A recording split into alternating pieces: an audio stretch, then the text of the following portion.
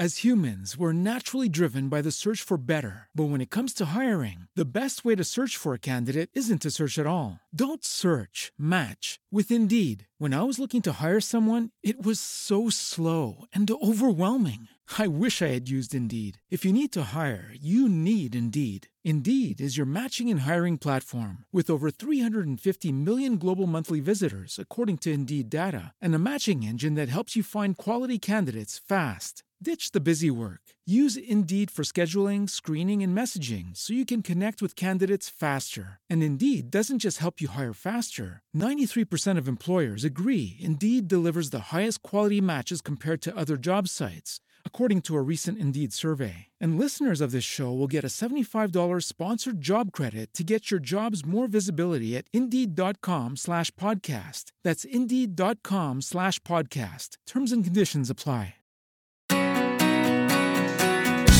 Hey everybody, thank you for listening to Marriage Therapy Radio. I'm Zach. I'm here with Laura. Today we're here with Nate Klemp and Kaylee Klemp, and they are sharing with us about their book, The 80/80 Marriage. I want to say two things. First of all, there are a lot of good books out there about marriage.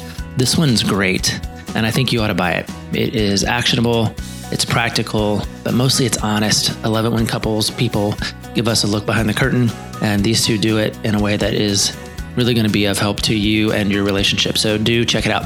The second thing I want to say is that if you do buy it, please visit marriagetherapyradio.com. We have a brand new bookstore there. We did that thing with Amazon where if you buy the book using our link, we get a little bit of a kickback, which would be awesome. We'd be grateful for that. But regardless, I think you should pick it up no matter what. And if you're not convinced, check out our talk with Nate and Kaylee Klemp. It's a very cool conversation. Stick around. So tell us about the book itself. The book is The 80/80 Marriage. And the big idea behind the book is, in the modern context, there are two really important shifts that we need to make as couples.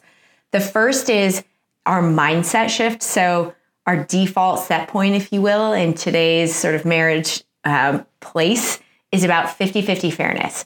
Making sure that I'm doing my fair share, you're doing your fair share. Hey, we're equals now. And so it leads to a lot of mindset of scorekeeping. And in 80/80, the shift is out of that, dropping the scorecard and instead moving to 80/80, which is radical generosity. The second piece of 80/80 is really about your structure. So many of us have grown up where it's sort of, achieve your individual potential, be your best. And then we get married and they're like, now be a team. It's like, wait, how do we do that? And so the structure of 80/80 is really about getting clear on what are your shared values so you know how to win together. But you didn't choose, and maybe you didn't choose at all, but it's not 100-100 or 60-60. So what is that about? Yeah, that's a great question. And we thought about that quite carefully, actually, when we were writing the book. And the reason we didn't go to 100-100, because obviously we're advocating this shift out of 50-50, stretching your mindset out of fairness into something more like radical generosity. But it's kind of like a hamstring stretch where it's healthy to go into it and really push your edge, but you can go too far with that stretch, right? And so what we found in interviewing about 100 people for this book is that most people were struggling with a kind of lack of generosity, and it was helpful for them to push that edge. But there were cases we would find where people were sort of giving so much that they were losing themselves in the process. So essentially so generous, although you could argue whether their mindset was actually generosity, but going so far to that extreme that they ended up in this kind of place of martyrdom where, there was a lot of resentment there and there was a loss of their own individual purpose, projects, et cetera. So we found it was really important to preserve some space for that, for our own individuality. Yeah, I definitely want to come back to that because I have this idea that's been kind of mulling around as I've read the book. And I'm thinking about like this concept of over-functioning, under-functioning in the relationship. Mm-hmm. I want to come back to that, but you mentioned the 100 interviews, and I'm really curious about that and how that played into writing the book and sort of coming up with this concept to help solve the problem. But where did the idea come from, first of all, of, hey, we should probably interview some people, we should get some data? Well, some of it just came out of looking at ourselves and saying, hey, we're struggling with this. Maybe this is just an us problem. And so we wanted to be more thoughtful about all of the inputs that we had because we're actually not the experts. We're not the sort of picture perfect in any way. We wanted to get a sense of what's working in a broader swath of the world.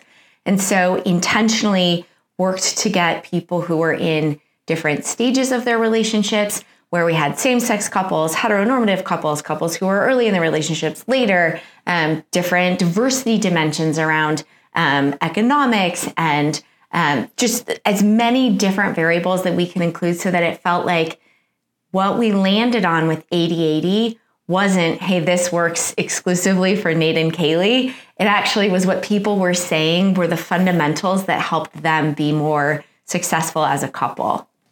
So what types of questions were you asking them in order to land on? And I guess a part of my question is, was this the two of you coming to a sense in your own relationship where you're both really successful in your own right, and you're both working and functioning as not only a parent to your daughter, but also I've done some, how old is your daughter, by the way? She's 9 now. She's 9. Okay. And Zach has 2 daughters. He's in like an all lady household. Yeah. I've said this joke several times, but you've probably heard before that sometimes women, and it is women, who will say, I feel like I have 3 children. My wife would say that all the time. I feel like I have 3 children. Well, my girls now are 14 and 18. And my new joke is I feel like I have 3 wives. 100%. Better than 4 mothers? It's probably better than 4 mothers. Yeah. So you have both, I guess I'm kind of thinking, did you come up with this idea of, hey, we're experiencing this tension in our marriage. Let's try something different after sort of living out this standard 50-50 arrangement that is falling on so many marriages. Let's try this radical generosity, and then thinking, well, this works for us, but would it work for the masses? Or I guess I'm kind of wondering, like, did you go out just seeking where are the pain points? How can we make this better? And then landing on, let's try this in the marriage. Let's test run it. Yeah, it's a really great question. I would say that for us, as you named, our fundamental challenge was, how do we be equals and in love? And I actually think that's a pretty widespread challenge for most couples. We both met, we went to Stanford, she became an executive coach, I was getting a PhD. Like, we were just going all out in our own careers. And the real question for us then became, like, how do we bring this together? How do we actually share a life together? Given that our culture and our schools and everything was telling us, go be your best self. And there was nothing about sharing or, living together with another person. So I think that was our orientation. And then in terms of this project, we hit some really rough patches in our marriage, and we did encounter some of these tools around mindset shifting and structure shifting that were really powerful for us. But then it was kind of a question of, like, how generalizable is this? My training was in political philosophy. So, like, when I wrote my dissertation, I was trained to go out in the world, and we called it empirical normative theory, where we would just look at what was happening in the world and then create a theory based on that, where we were sort of starting with a hypothesis, but testing that against every interview and interaction. And that kind of became the methodology, that we had these hypotheses, but we wanted to sort of test it in the context of these interviews and see, is this something other people are experiencing? Or, as Kaylee said, is this just our own weird idiosyncratic way of being? Yeah, I have a million questions, but I'm going to throw it to Zach so I don't overwhelm you. Well, I mean, I think you said something that I automatically went, okay. So let's hear about you guys. I mean, you could tell us all about the book or all about the people, but you have this theory about radical generosity. And maybe I'm not 100% clear whether you started with this hint or this suspicion about generosity and said, let's go see if other people experience it. Or we have this hint about discontentment and let's go find out what other people are dealing with. But ultimately, you came up with this notion that somehow being generous inside the relationship was of importance or special benefit. How does that show up for the two of you guys? Ooh, good question. It's a great question. I think it shows up in micro ways and macro ways.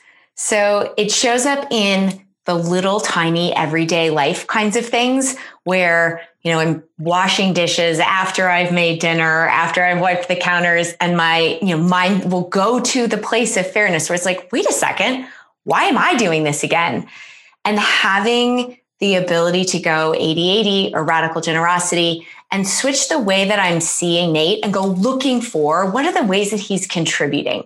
What are the things that he's doing that are generous? How can I appreciate him? And I have to go looking, because if I just leave it, like here I am at the sink washing dishes, that's not my first thought. But at least having the catalyst to go look, that's sort of the micro way where I think it shows up on a daily basis. In the macro way, I think it's more about the structure of our life that I think, we joke about this, that in the book, we talk about the daycare pickup time. It happened again, that our daughter went to first grade and we had this whole crazy discussion about who should greet the bus when she got off. Mm-hmm. And, I was traveling 2 or 3 days a week at that point in time. So I went to Nate and I was like, obviously you should do it. He came back, he was like, I think you should not only travel this, you should greet the bus, you should do it. And there was this whole dialogue where we were like, oh my gosh, we are back in fairness. Mm-hmm. And we never would have gotten there if we tried to maximize for each of ourselves. But when we changed the question to say, what's best for our family? And the two of you know, for folks who don't know, we're cheesy enough that we named our family unit. So we named it Kajona. So the KA from Kaylee, the NA from Nate, Joe is from our daughter in the middle. But if we ask the question, okay, so what's best for Kajona around what happens after school? Yeah. And that was a radically generous, totally different question that gave us a different answer. That's so funny. I come at it from a totally different angle in this way, which is I blew up 50-50 a long time ago, in part because I don't like the way my wife cleans the kitchen. So if she cleans my kitchen, I get upset about it. So I'm like, I will clean the kitchen. I will clean it 80% of the time. Please do not touch my kitchen. It's not very generous, but it is the way that I've solved the 50-50 problem. I love that it's actually not like our kitchen. It's my kitchen. Well, I have I have 3 wives, so very little space that belongs to me. And so but I have claimed the kitchen. It's interesting though, just hearing you guys talk, we got into a little bit of a snipe last night. 3 of us did, about should, right? Because somebody said, do you think we should be doing this? And I, for whatever mindset I was in, I was like, you know what? Should is not a part of it. And everybody was like, whoa. And again, not terribly generous, but I think you're onto something, which is this idea of, what should happen? Well, no, let's do the right thing. And then it'll be best for Kajona, or it'll be best for us, or best for you guys. So I dig it. I might come back. I might take the long way around, but I think you're onto something. Well, I was just going to say about the should thing. We started out in our marriage 15 years ago in this pattern of me as the under-functioner, her as the over-functioner, or under-contributor, over-contributor. Mm-hmm. And, there are all sorts of reasons for that, gender norms, et cetera. But the way that pattern played out is there was a lot of should coming, especially from Kaylee, around like, hey, this should be more fair. You should do more, blah, blah, blah. And as the under-contributor, my reaction to that was to actually do far less, right? Because I got to a point where I was like, nothing's good enough for you, so I'm just not going to do anything. So it was actually very interesting that the shoulds of fairness, even though the intention was to create equality, actually ended up amplifying inequality, which is just, I think, really interesting. And so part of what we're trying to say in this book is, if you really want equality, fairness is like the worst technology you can imagine to do that. It's much better to look carefully at the structures of your life, at power, at roles, and do it from this place of generosity. You're going to get way further in that quest toward equality than if you just try to keep score. Yeah. I flipped to the back of your book because I'm always curious, like who are you reading and what influenced the book? And there in chapter 6, you had some articles from John Gottman. So our background is that Zach and I are both certified Gottman therapists, and we teach for the Gottman Institute and write for them. And so I see that helped to influence parts of your book, specifically around that mindset shift, which I teach a lot about, like the lens, and I call it the rose-colored glasses or the shit-colored glasses. And if you have on, those rose-colored glasses, and you're really searching to look for the positives and what your partner is doing and is contributing, you're going to find it. It's almost like, like closing your eyes and having me ask you, look around, or, first look around the room and identify everything in your room that is maroon. And so you're looking around, you got it. And then I say, now close your eyes. Now I want for you with your eyes closed to think about everything in the room that's green. And you're like, I wasn't looking for green. I have no idea. All I was focused on was the maroon. So it's really about, I appreciated that you included the research that Dr. Gottman did about that mindset and how important that is. Can you talk a little bit more and maybe give some people some guidance of how they might be able to influence their mindset in more of a positive way of looking for the rose-colored glasses? Yeah, I love the rose-colored glasses. We've been using a similar metaphor, which is the scavenger hunt, that you find what you're looking for. The question is, what are you looking for, right? If, it's a scavenger hunt for eggs, then you're going to find those. If it's a scavenger hunt for, pennies, you're going to find those. If it's a scavenger hunt for shit in the backyard, hopefully you find that too. But the idea is exactly what you're saying, that on this scavenger hunt, the question is, what are you looking for? And so part one is, I think, a flavor of what you're describing. From the mindset of appreciation, go looking for all the ways that your partner is contributing. And what I notice is that a lot of times those start to be entitlements. And what I mean by that is you just expect that your partner always does that. And then you're mad if they don't, rather than appreciating that they do. Mm-hmm. So this is the idea of like, why isn't the coffee pot on this morning? Mm-hmm. Rather than, thank you for turning the coffee pot on every morning because you're up before, while I'm in the shower. Mm-hmm. Or it's, sort of saying me, thank you for the patience with which you helped our daughter log on to school is really different from, where are you? Zoom is starting, right? That there's something about, can you go find all of those instances that they care and are helping? And then I think there's a piece also, Laura, which is around, are you also willing to reveal your own experience from that same perspective of generosity and kindness and compassion? That again, rather than sort of expecting your partner to be a mind reader, where communication by mind reading is not very effective, to be willing to say, hey, I'm stuck, or hey, I'm stressed, or hey, I could use some help, or hey, please feel free to leave the counters. I'd actually love the 5 minutes of alone time where it's just, me and a podcast in my ear and my, paper towel. That actually is quite generous, both to you and the relationship.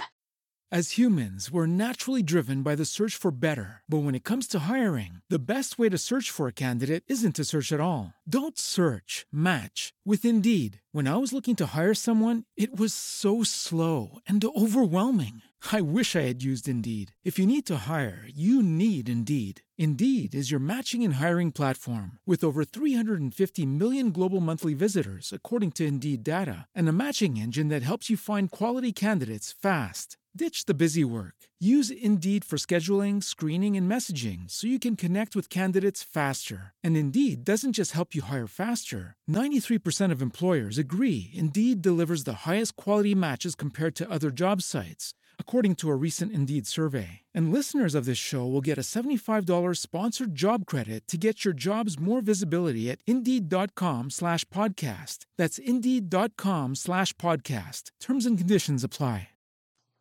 I don't know where I read this, and I'm kind of wondering what you mean about this, is that sometimes we expect that our partner is going to be generous with their comments of, hey, I noticed that you cleaned the counter off after you cooked, but sometimes they just don't, they don't see it. And I love that you said it's okay to ask for appreciation. Mm-hmm. And one of the things that I joke that I do this with my husband is he's not a words of affirmation guy. Yeah. So I pull it out of him, and I just, at the end of the night, I'm like, hey, babe, what was your favorite thing about me today? Just curious. And I love that you also reiterated it's okay to ask for appreciation if you start to feel like maybe your partner's lenses are a little skewed today. Yeah, absolutely. The other thing we've done is we've used some structure and habit to sort of get around the problem, because asking for appreciation is great. It's also super edgy, I think, for most people. And so as a daily practice, it's difficult. So what we've done in our life is before we go to bed, we have this habit of just one appreciation for each other. Yeah. It takes 30 seconds, 60 seconds.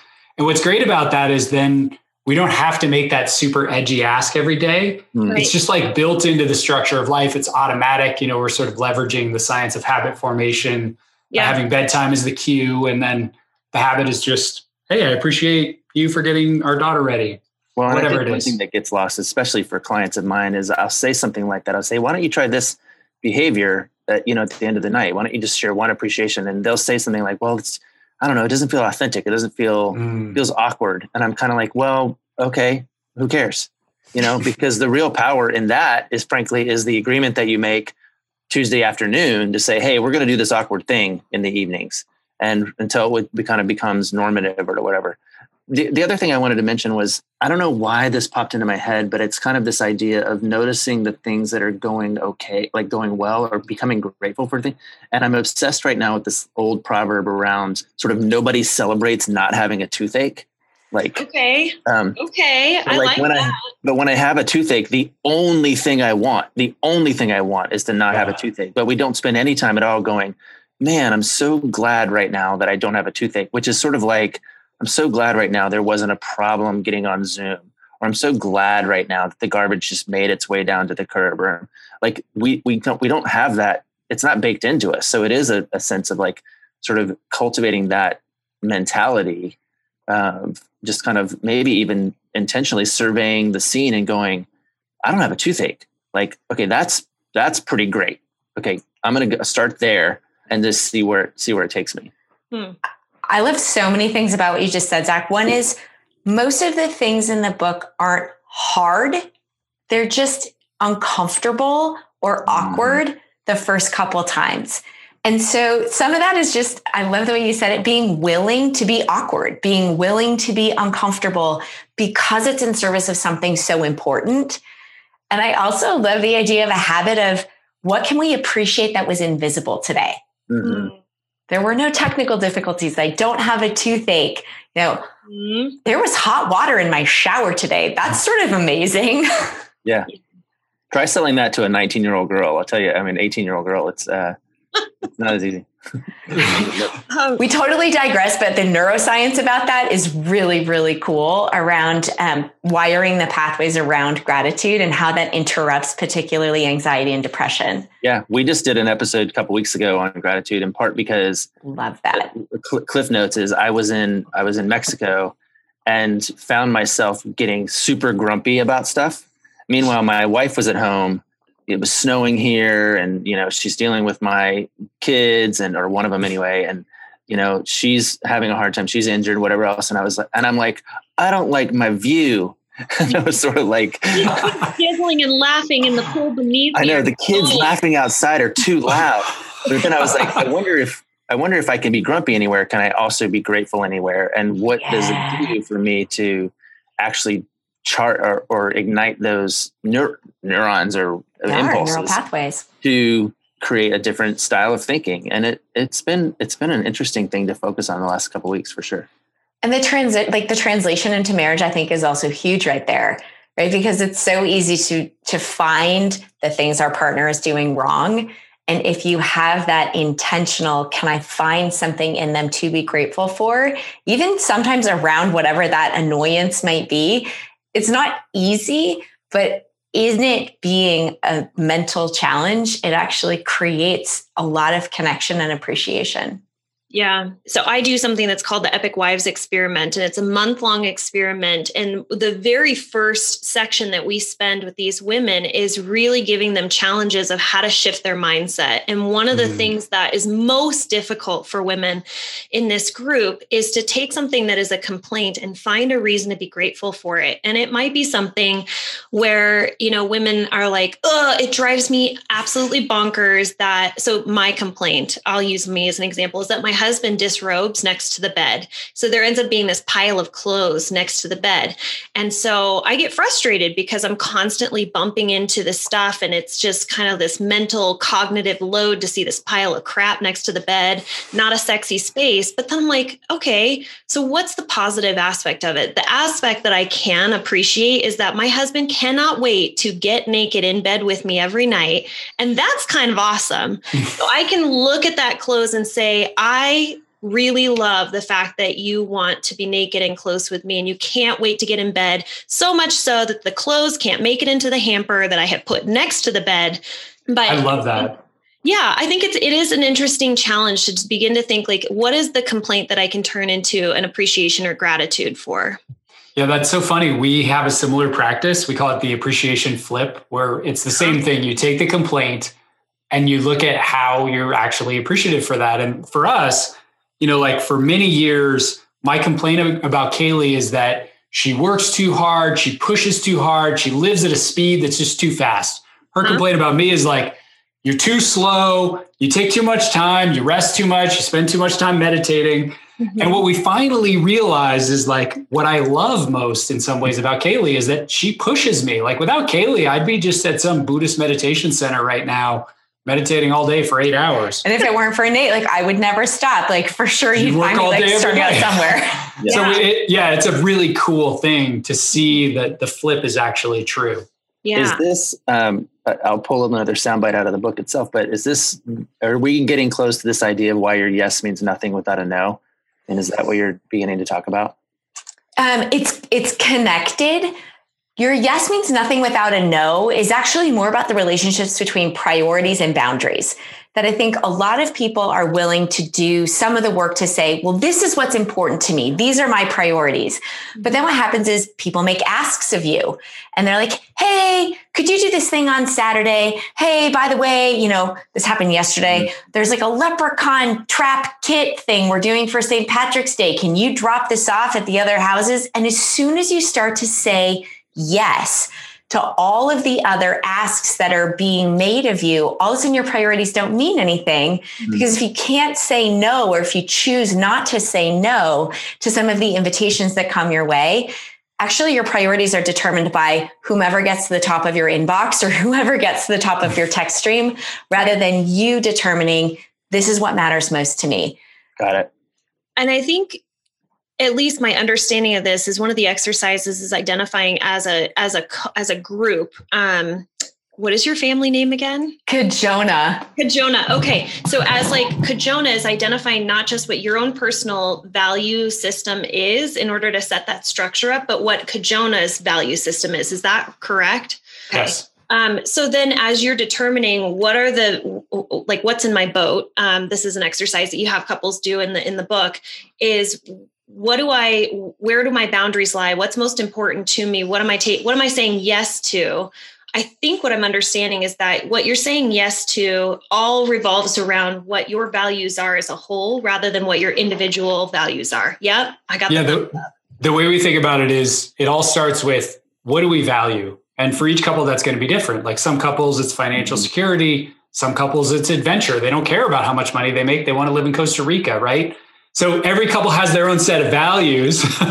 And then from those, we derive priorities, but then also boundaries, and that what's on our boat exercise, that was a fun one. We were in a couples forum years back, and we just came up with this idea of like, gosh, it feels like there's a lot on our boat. So we actually wrote out on these huge pieces of paper, just the outline of a boat. This is 3 different couples. Mm-hmm. And we all did it with our own couple and our own family situation. And it was amazing to see visually like all the crap that we were carrying around on this boat that we were not wanting to throw overboard.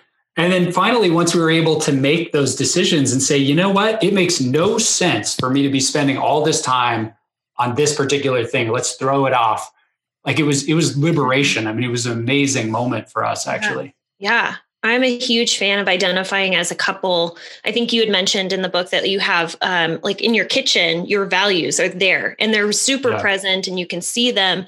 And it's a really good reminder of when we make decisions as a couple, these decisions all get based back on these values of what we have identified are most important. It just really helps to streamline your thought process and your energy of where you're spending your resources. Zach always says like your 2 most precious resources are time and money. And if your time and money as a couple is decided by what your value system is, I think you're on the right path. Totally.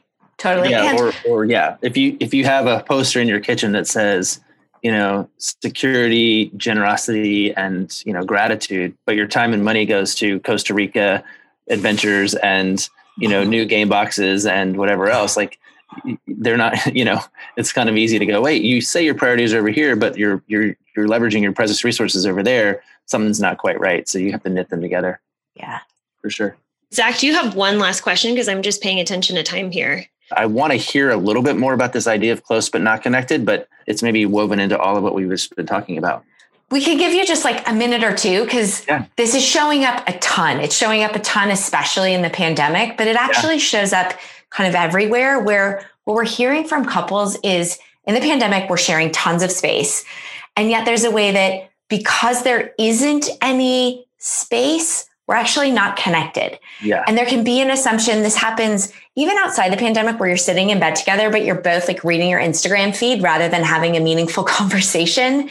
And so the idea isn't how close can you be, certainly not physical proximity, but rather can you create engagement with each other where you want to know your partner in that deeper way.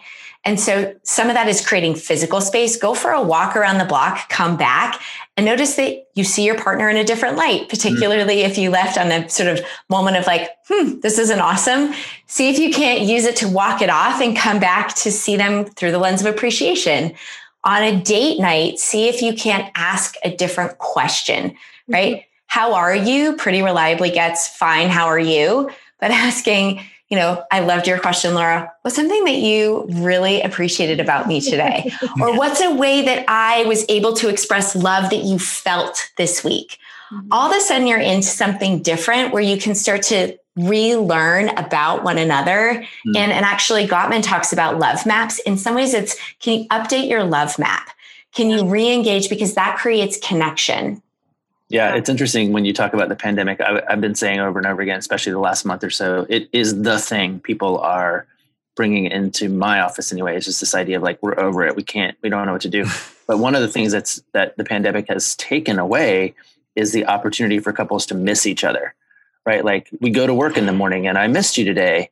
There's no like, I missed you today. You're like, no, I want you to go away. Could you please just go somewhere, anywhere? Like, or can I go? I'll go to the grocery store. Sure. Yeah. Maybe that's radical generosity again, me coming around the back door. But yeah, it definitely is. I understand what you mean when you talk about close but not connected, for sure. You guys cite Esther Perel quite a bit in the book as well. And so I know you're familiar with her concepts of just like this balance between closeness and separation.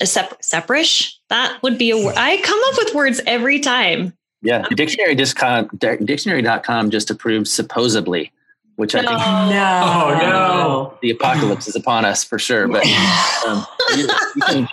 Okay, I do have one question because I know I want for our listeners, number one, to read the book. And I had mentioned to Nate and Kaylee that this is the book I got at the library, which was pretty amazing because I don't like to pay money for things, but I love like getting resources at the library.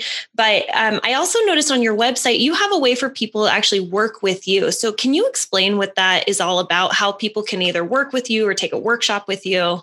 Yeah, so there are a couple different options for how to work with us. One is there are self-guided retreats that you can access on our website. And basically what happened, the ask was so neat that couples were saying, especially in the pandemic, they're like, we want to go on a couples retreat. We can't. Or even pre-pandemic couples were like, we really want to go do this work together, but shoot, our calendars just won't align with a teacher that we love or with content that we love. And so the idea with the self-guided retreats, there's one about mindset, radical generosity, and one that's really focused on structure that you can do it anytime, anywhere. There are videos to help guide you through the different exercises. So that's one way that you can kind of asynchronously work with us. Or if you're interested in doing a deeper dive on how you can be 80-80 with your partner, reach out and we can have a conversation about working with one of us or the two of us on those tools for your relationship. And what is the best way for people to reach out to you? So our website is 8080marriage.com. So that's 8080marriage.com. Mm-hmm. And that's the best way to find us. On there, you'll find the free epic date night. That's where you'll access those retreats. You can also sign up. We do a weekly newsletter. Nice. And then on Instagram, if you're on Instagram at 8080marriage, we do a daily challenge or a daily tip. And we just launched a new thing there. Yeah, we've been doing mindfulness training on Instagram, which I think is just hilarious because it's like the least mindful place on earth.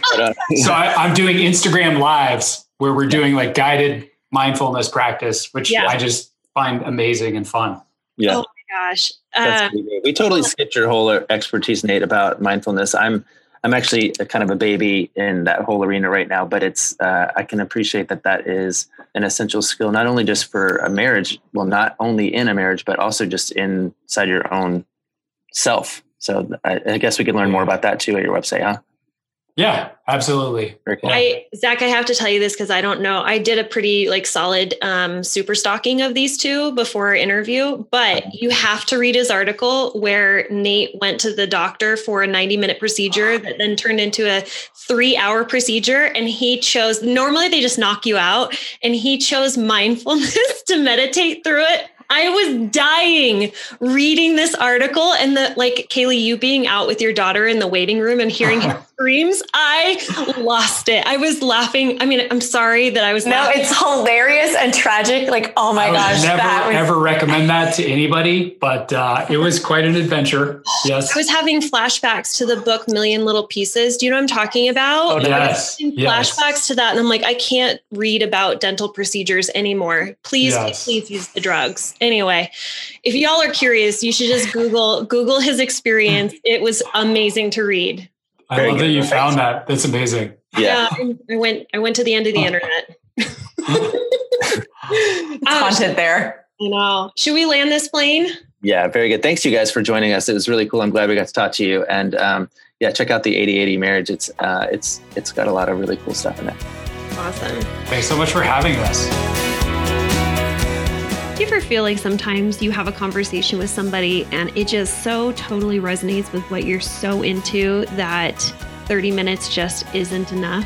I definitely felt that way with Nate and Kaylee. I wanted to continue to pick their brains and talk to them more and more about how to change that mindset. What is the structure that needs to be set up? How do you actually go about having an 80/80 marriage in your relationship? And so I guess what needs to happen is y'all just need to read the book. So I highly recommend just check it out. Go to Amazon. You can find the 80/80 Marriage on Amazon. I also found the book in my local library, which is amazing because it just came out. This is so cool. Just talking to them, I think they are really onto something. A lot of what they talked about in the book absolutely resonates with the research that is out there that's been done by John Gottman and other researchers. So I just recommend check out their website, 80/80 Marriage, 8080marriage.com. They have some cool resources there. And head on over to Amazon, pick up a copy of your book. If you would like for us to have a book club around this book, wouldn't that be so fun? Let us know. Send us an email, info@marriagetherapyradio.com. Thank you so much for all of your time and your attention, making your relationship better today than it was yesterday.